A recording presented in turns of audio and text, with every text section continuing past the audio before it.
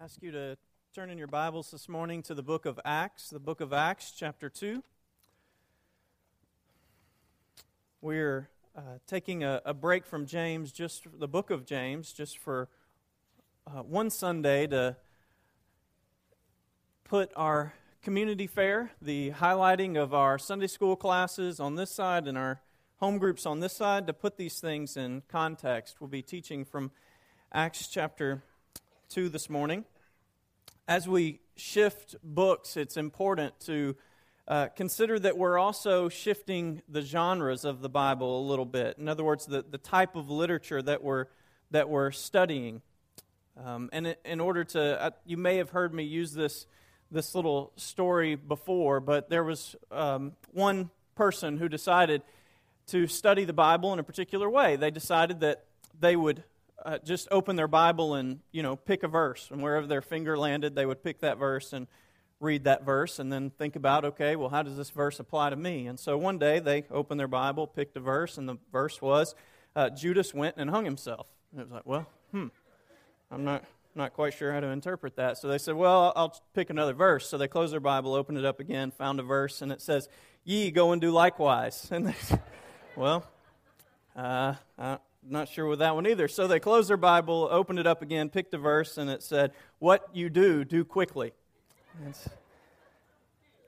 Use that story just to say it's important when we're studying the Bible to not only read the surrounding verses and to know the context of what we're reading, but also to know the type of literature that we're reading, the genre that we're reading in the Bible. James, the book that we've been studying, is an epistolary literature, and it's a type of literature that gives many commands. You've heard Pastor Nick probably the last few weeks say that this is imperatival language. These are imperatives that James is giving. In other words, walk in wisdom, get rid of sin. This type of instruction. It's often imperatives. When we approach the book of Acts, however, we're looking at history. It's the same with Judas hung himself. We're looking at history. The idea is to give information, not to necessarily say, you go do the same thing. We have to be careful about the application there. But in the book of Acts, what we have is what some scholars have called holy history. Holy history. It's a time when God is acting in a very unique way in the midst of the church. You see, even in Acts 1 and 2, that the Spirit descends on the apostles and those who were following Jesus, and they're speaking in tongues, and it says, flaming tongues. God is revealing Himself in a very clear way. And so some have called this holy history. And what that means is that as we read this, while we're going to read about the church in Acts chapter 2 and the way that this church organized themselves, and what we'll see is that God blessed this church incredibly. And as we read it, it's not that our church has to do exactly the same things they did in exactly the same way. It's not the imperatives that we find in James. But it is to instruct us. This is a church that, as we'll see, God was adding to their numbers daily. I'm not sure why we would not want to follow the example of a church that God was blessing in that way. And so as we read it, it is history, but it's a holy history. God used and blessed this church as they were filled with the Spirit and walked in the Spirit. So, let's read in Acts chapter 2. We'll begin in verse 41 this morning, picking up for where Pastor Nick left off and in his reading earlier.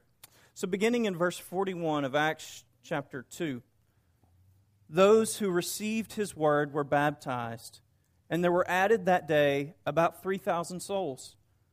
And they devoted themselves to the apostles' teaching and the fellowship, to the breaking of bread and the prayers.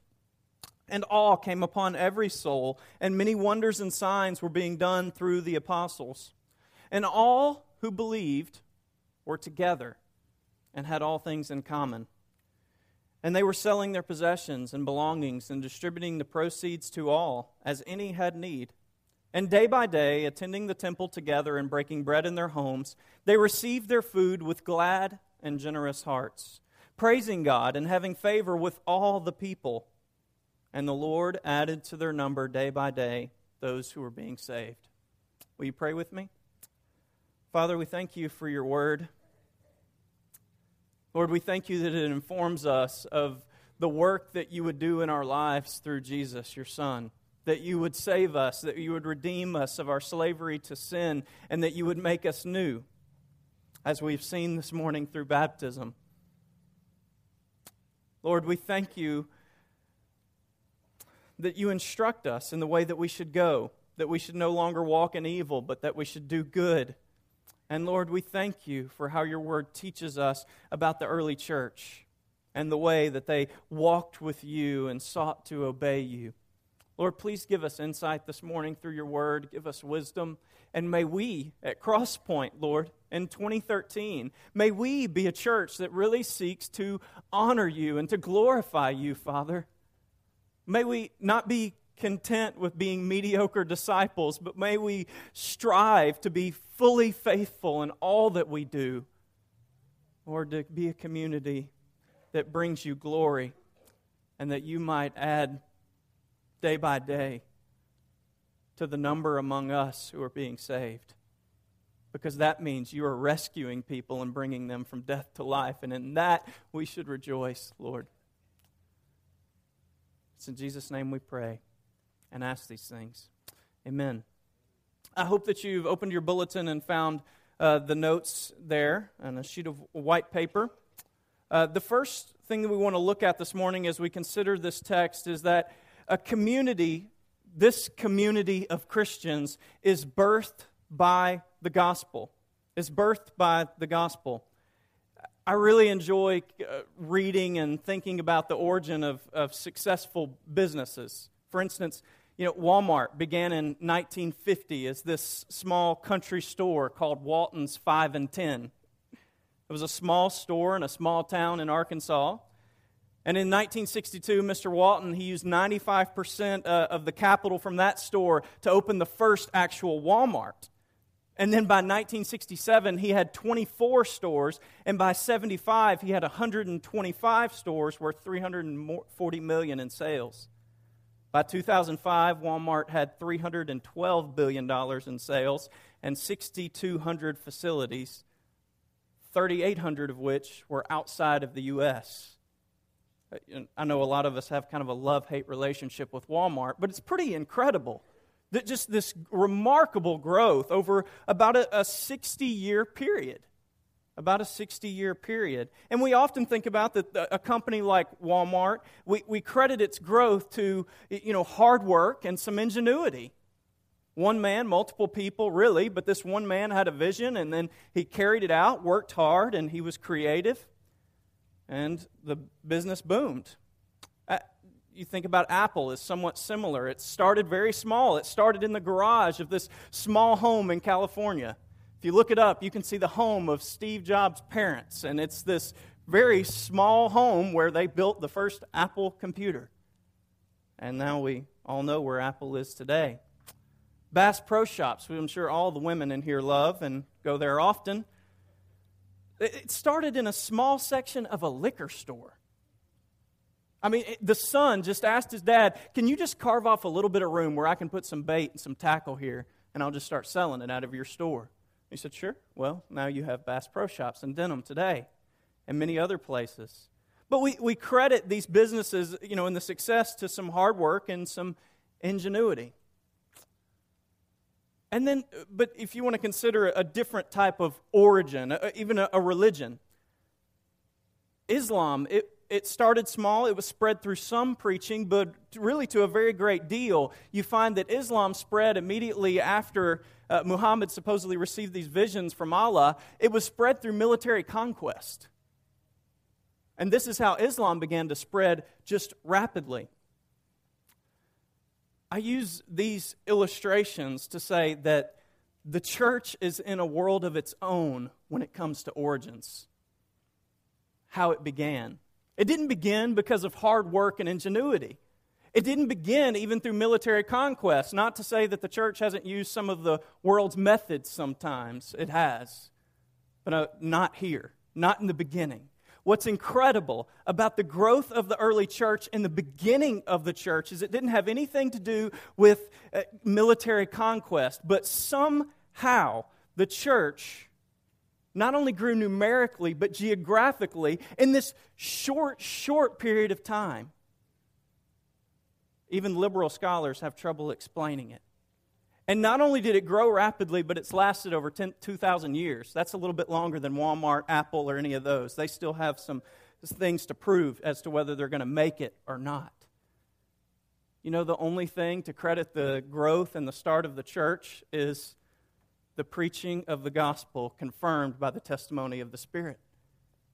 This is the only thing. This is what Nick read this morning. It was the preaching of the gospel confirmed by the testimony of the Spirit. This is what birthed the community that is the church. We'll look at what Peter preached that started this 3,000 souls. I think we can put that on the screens real quickly. The gospel message was central to this community. There were 6 stages that John Stott summarized, these 6 stages of Peter's preaching that led to this conversion of 3,000 souls. And this is how he summarizes it. First, he talks about, Peter in his preaching talks about Jesus' life and ministry. That Jesus was a historical figure, but that was clearly attested to by God with powerful deeds, wonders, and miraculous signs that God performed through him. But not only did Jesus live, but it says he also died. 2:23 of Acts. This man who was handed over by the predetermined plan and foreknowledge of God, they executed and nailed him to a cross. But then he was raised from the dead. You see, his death has historical and theological implications for our lives. God raised him up, having released him from the pains of death, because it was not possible for him to be held in its power. And then he was exalted. So then, exalted to the right hand of God, and having received the promise of the Holy Spirit from the Father, he has poured out, Jesus poured out what you both see and hear. And through that, through this testimony of the Spirit, God is saving people. Peter says to them, how do we respond? He says, repent and each of you be baptized in the name of Jesus Christ for the forgiveness of your sins, and you will receive the gift of the Holy Spirit. And then through this, God creates a new community. You see, what Peter says is, save yourselves from this perverse generation. This is what he tells the group of people. And here's the truth that Peter is making here. Either we will align ourselves with those who are being saved, the community of faith, or we will align ourselves with those who are being condemned and those who will perish into destruction. Either way, we won't go there alone. We will either be with a community of faith who trust in Jesus for salvation, or we will be with a community of death that will be destroyed because of their unbelief in Christ. You see, the reason I go through all this is because this is the message that not only created this community of faith, but that they would walk in for the rest of their time. This is the message that they would continue to proclaim, that Jesus lived a perfect life, that he died at the hands of sinners, and that he rose from the dead to pour out salvation on all who would believe. It says in verse 47 of the passage we're looking at, the Lord added to their number daily those being saved. What this verse means is that God is the one who adds to our number. It's not us. We don't add to our number. And that this community continued to proclaim the same message. They believed that it was the gospel that God used to bring people to salvation. Friends, this is the most important thing that we do as the church. We proclaim the message of Jesus, that he lived and died and rose again so that all people could believe and have eternal life and have joy in God and dwell with him forever. This is the gospel, and it was central to this community. But there are 2 parts to the statement that I'm making here. First, that community is birthed by the gospel. The gospel is central to the community. But the second part of that is that the community is central to the gospel.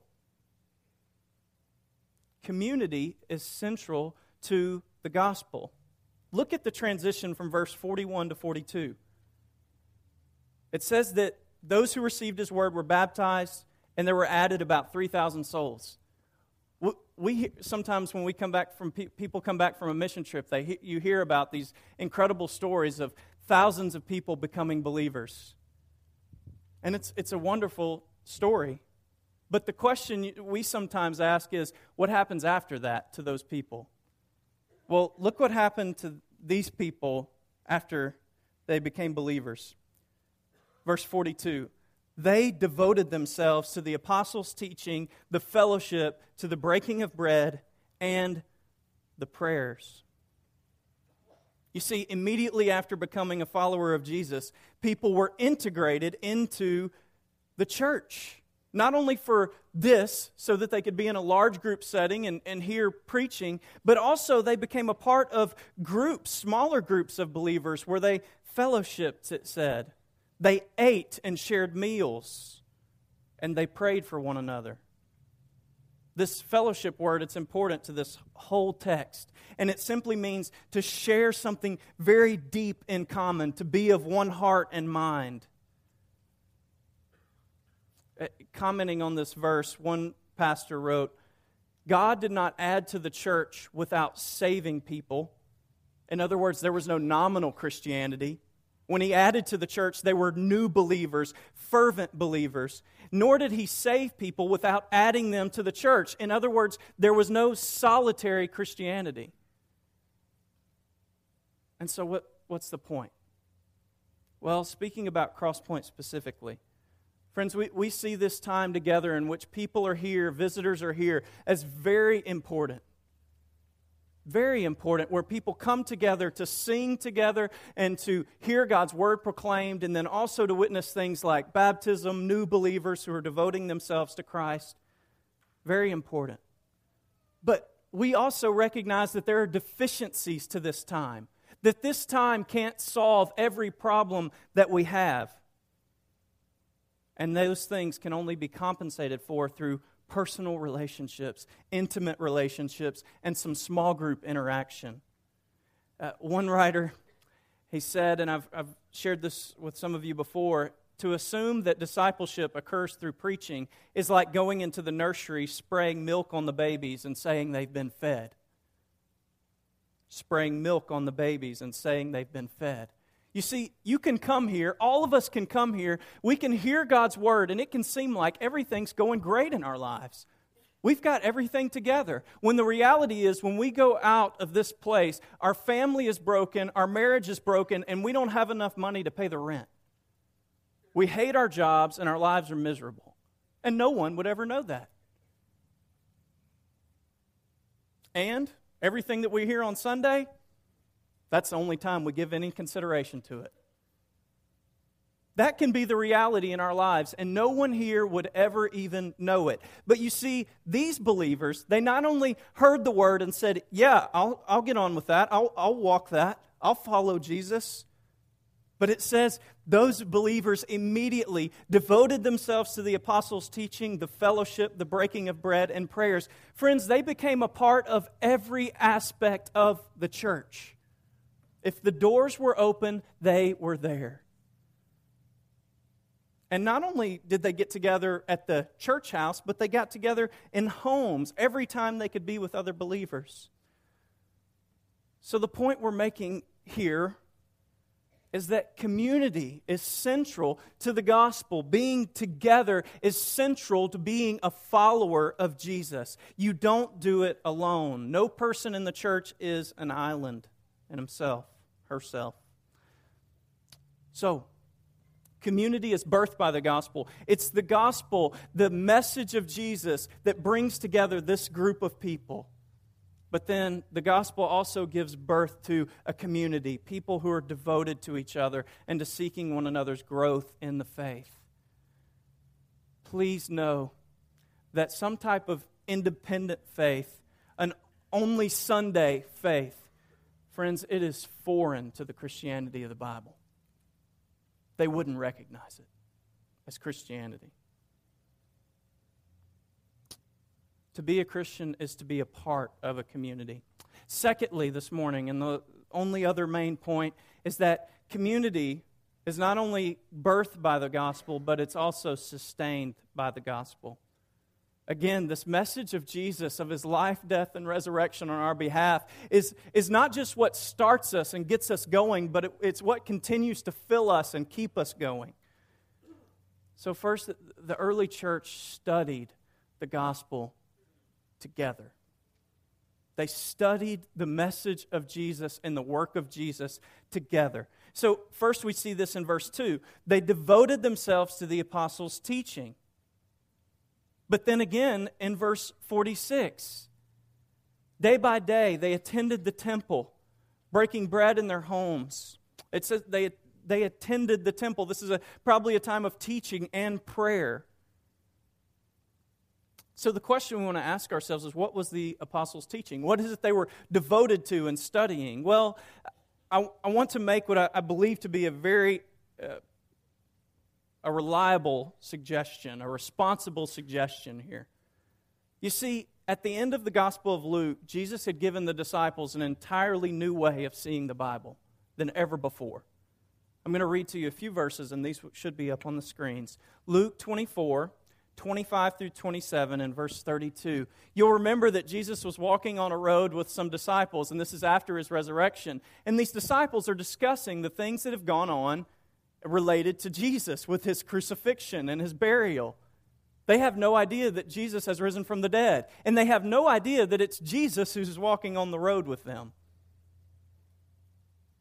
And so they're astounded that Jesus seems to be unaware of the things that have gone on. So verses 25 through 27 and 32, Jesus said to them, "You foolish people, how slow of heart to believe all that the prophets have spoken. Wasn't it necessary for the Christ to suffer these things and to enter into His glory? Then beginning with Moses and all the prophets, Jesus interpreted to them the things written about Himself in all the Scriptures. And they said to each other later, 'Didn't our hearts burn within us while He was speaking with us on the road, while He was explaining the Scriptures to us?'" Never before had these people considered the Old Testament as always pointing to Jesus Himself. Chapter 24, verses 44 through 47.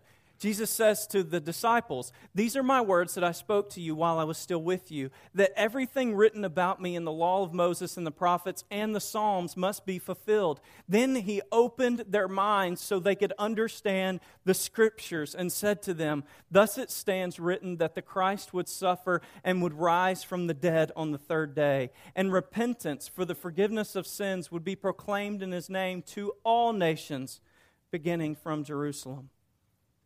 You see, when it says they devoted themselves to the apostles' teaching, believe strongly that the apostles were, whatever they were teaching, whatever book they were teaching from, their Bible was the Old Testament.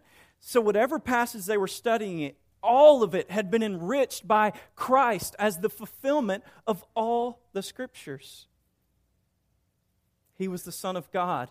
He was the suffering servant of Isaiah 53. He was the greater King David. He was the greater Lamb of the Passover of Exodus, to be slain not for the redemption of people from slavery in Egypt, but for the redemption of people in slavery to sin. We were studying Judges in Sunday school a little while back. Some of you will remember this. And one of the phrases, I would like for you to finish it for me if you're able. There was no king in Israel. Anybody remember that one? Everyone did what was right in his own eyes. We had the opportunity to study Judges and to see that phrase over and over again throughout the book of Judges. You know what the writer of the book of Judges was pointing towards? A righteous king. A king who would come and lead God's people in God's ways. You know who fulfilled that? Jesus. He's the King. He is the fulfillment of all the Scriptures. So when the people devoted themselves to the apostles' teaching, they were studying the Bible in light of Christ. But there were also these different levels to their study. So they were hearing the apostles teach in these set large group settings. People would gather in Solomon's portico in Jerusalem or wherever they went, and they would hear the apostles teach. But it would be absurd to say that they didn't talk about it later when they were gathered in these homes and eating bread and fellowshipping together. And so when it comes to application here at Crosspoint and how we seek to accomplish this of being devoted to the apostles' teaching, well, first, we do have small group Bible study. We even provide you with a book that helps you study God's Word all week long. You'll be taught the full counsel of the Scriptures through the lens of Christ's work, just like we did when we studied Judges. And then we have this time where you hear the Word preached. But in home groups, we want to provide an outlet where you can discuss the Word that has been preached. Friends, your pastor spends a great deal of time every week praying over how to share God's Word with the people on Sundays. So we listen, and we're eager to hear God's Spirit speak to us.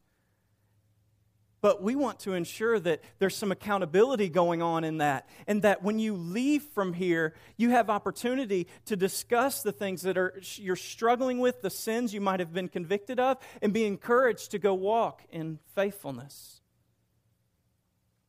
So being devoted to the apostles' teaching, being devoted to the Scriptures is not only a Sunday thing and something we do in isolation on our own, but it's something we do in community, where we push one another towards growth and godliness. So the early church, they studied the gospel together. They did it together. But they also, they lived the gospel together. It was a head thing. They wanted their minds to be transformed through the message of the gospel and through the Word of God.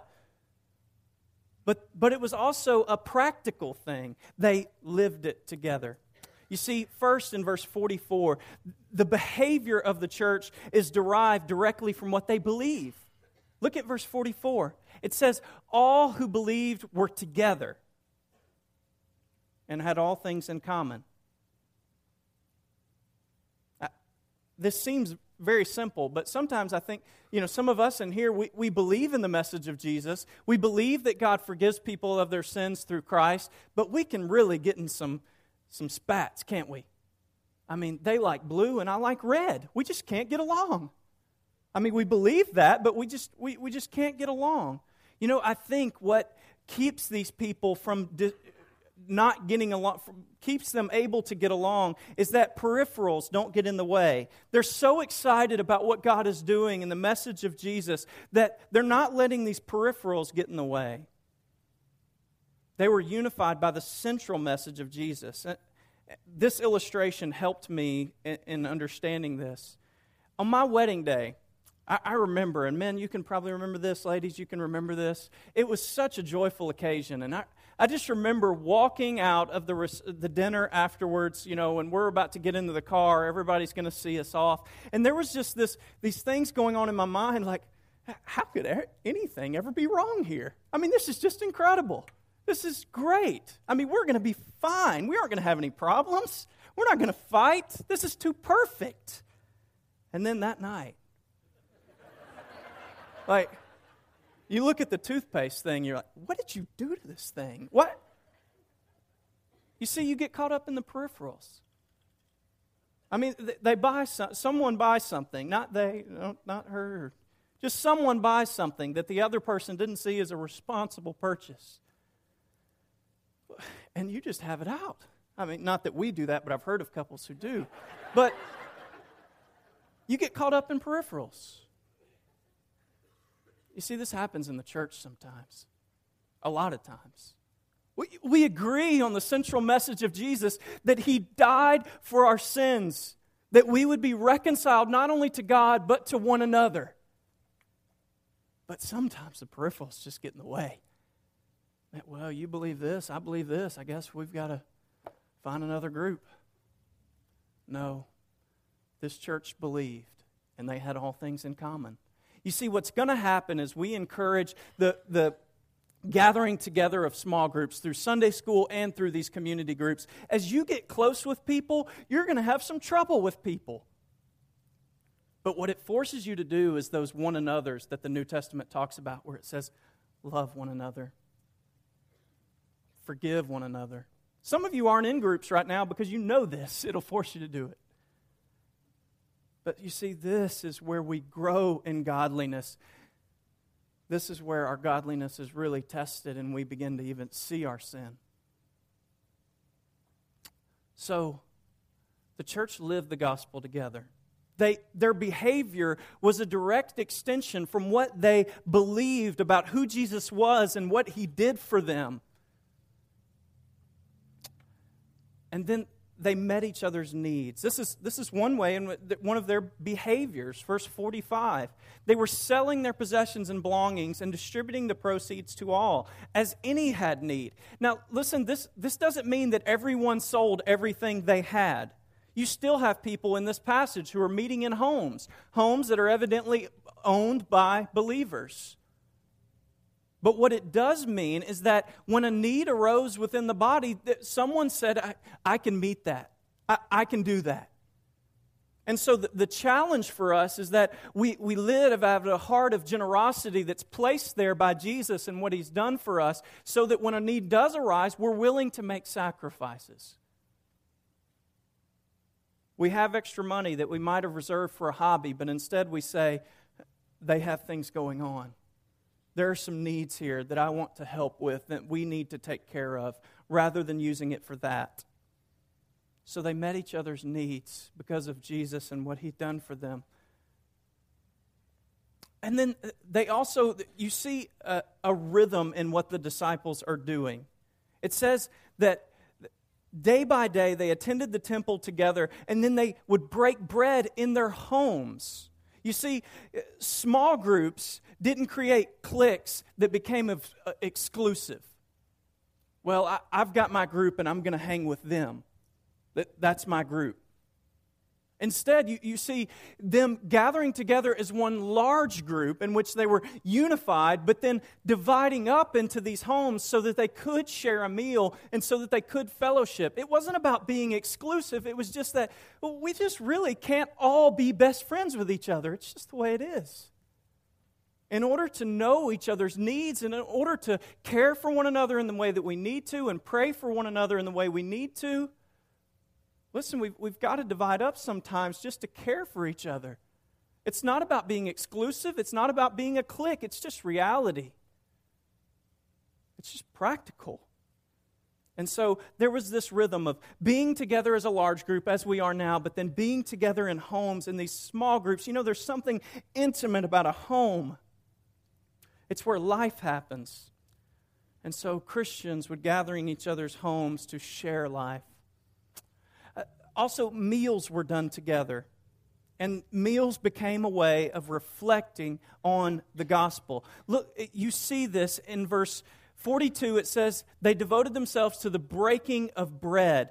But also, then in verse 46, it says, they were breaking bread in their homes. Now, you need to know that we need to know that this phrase, breaking of bread, it's the same phrase used in the context of the Lord's Supper in the Gospels. Jesus broke bread with the disciples, and that breaking of bread was a visual of the Passover, of His body that would be broken for sins and for forgiveness of sins. So what the apostles did, Jesus had said, when you do this in remembrance of me. And so what the apostles did, or what the church did, is they made meals a specific way of reflecting on the gospel. You don't have to have the pita bread that Miss Linda breaks up for us in order to think about the Lord's Supper. Nor do you have to have the little wafers from Lifeway that don't taste real well. They kind of make your mouth just taste nasty until you can get lunch and something to drink. You don't have to have that. The Lord's Supper, the breaking of bread, is always a way, being with Christians, always a way of reflecting on the gospel and what God has done for us and how God has provided for us. And so I want to encourage you, even now, when you gather with other Christians just to eat a meal, Friends, that is a spiritual experience. It's a sacred experience because God has provided for you not only physical food, but spiritual food through salvation. So they did meals together, and those became a way of reflecting on God's grace and His provision. And then they grew in favor with all people. It says in verse 47, they were praising God and they had favor with all the people. Listen, this is not just Christians they were having favor with. This was all people. The implication is that this community that was growing intimate with one another, they didn't become recluses. They still were active in the places where they lived so that people saw their behavior and it attracted them.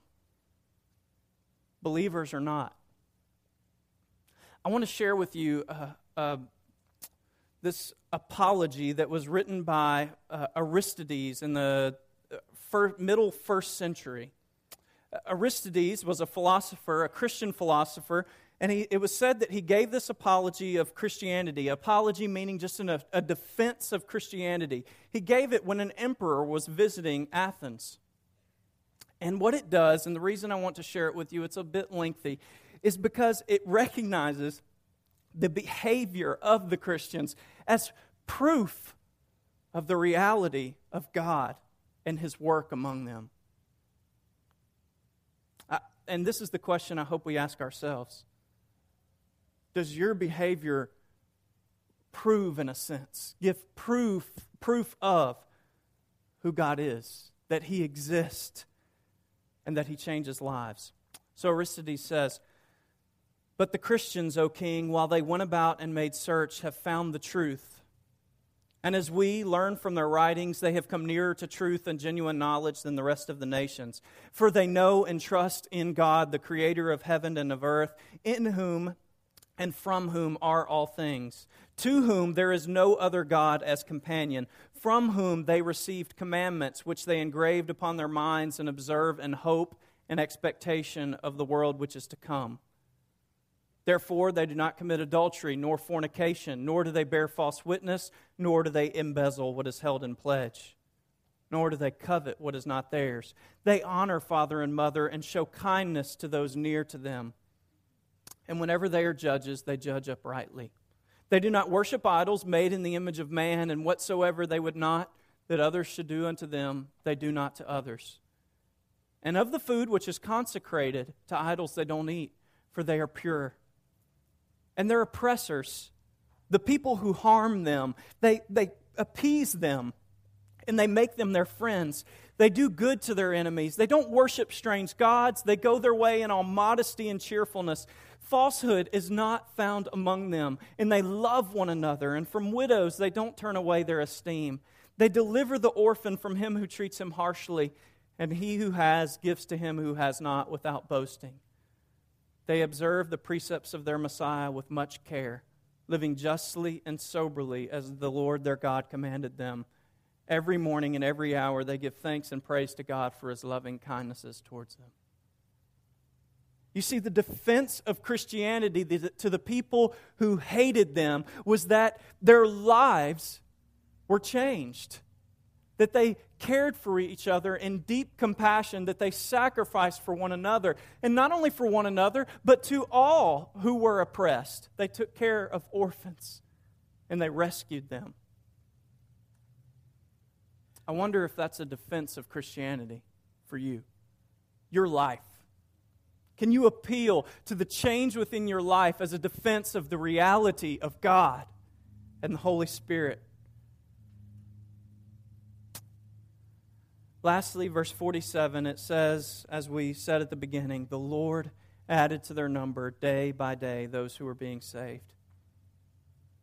One writer commenting here says, it's the Lord's prerogative to add new members to His own community. It is the joyful prerogative of existing members to welcome to their fellowship those whom He has accepted. You see, God is the only one who brings salvation. He brings it through the message of the gospel, witnessed to by the Holy Spirit in the heart of all who would believe. But it's the responsibility of the fellowship to preach the gospel. Friends, if we're not preaching it, if we're not sharing it, then we shouldn't expect our congregation to grow. but we should accept those whom God would bring to salvation. Joyfully accept them. So,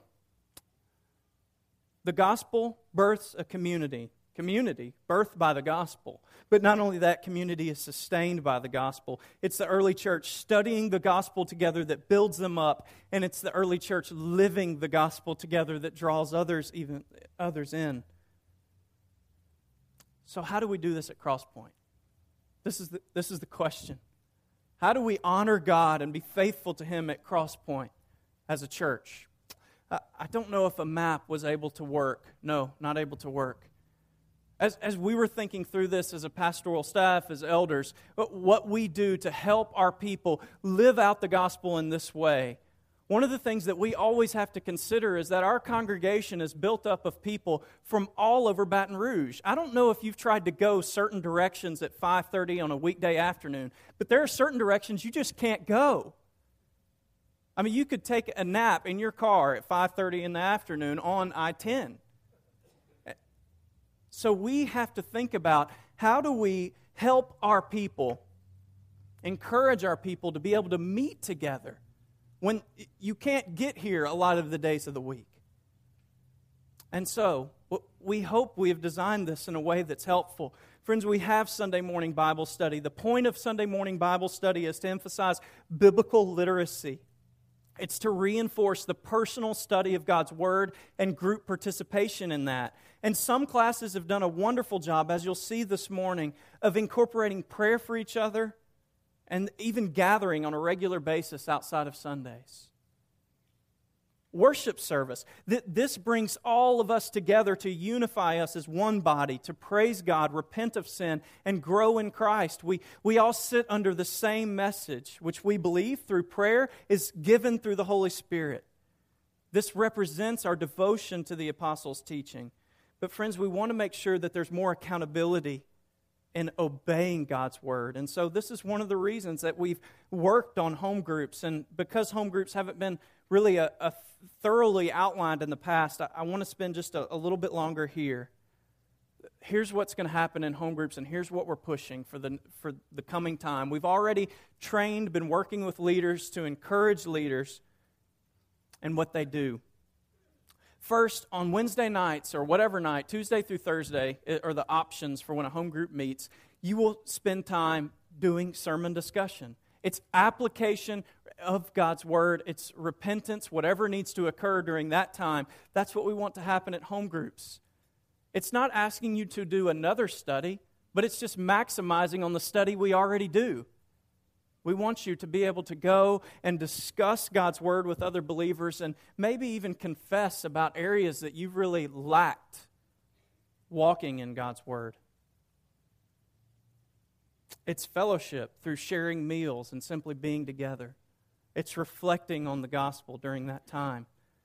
And since most of us spend most of our time close to where we live, hopefully you're able to spend most of your time close to where you live. Friends, our neighbors should be the ones that we should be growing in favor with, influencing them for the gospel.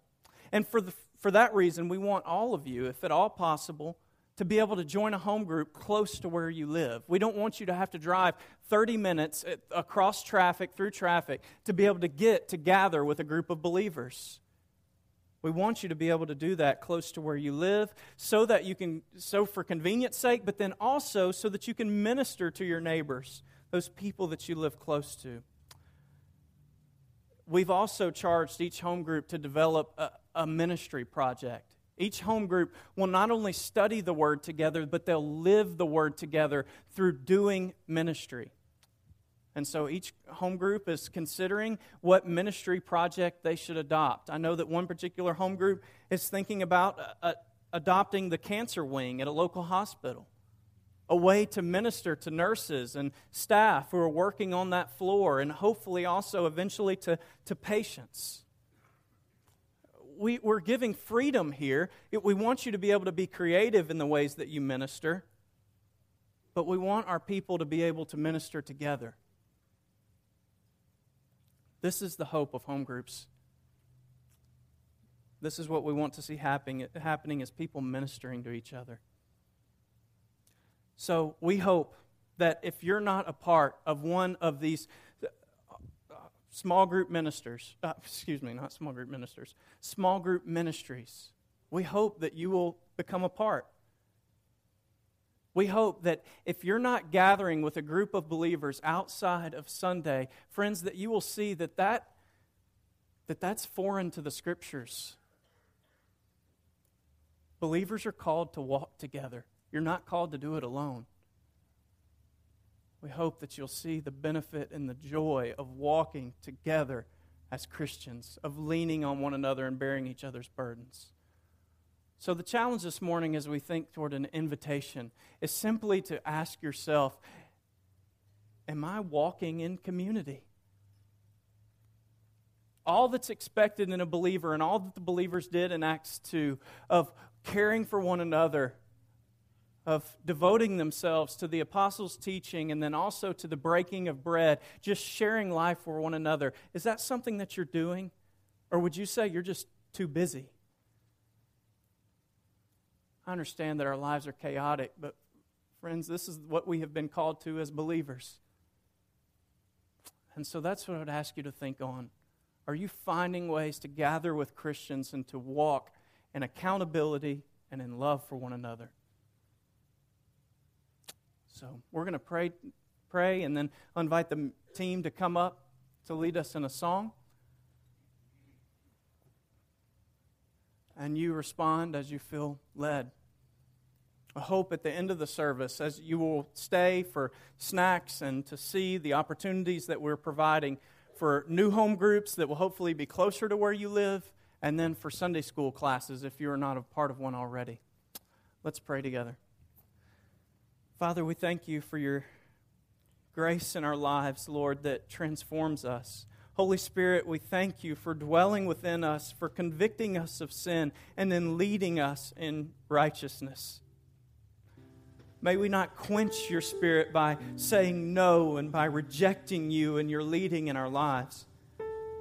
God, may we be involved in one another's lives, devoted to the community and the ways that you want to work here within us. Lord, help us, each one of us personally, to see what you would like to do in our lives this morning. The way that you would lead us to be obedient to you. Jesus, thank you for loving us and for forgiving us. And it's in your name. Amen.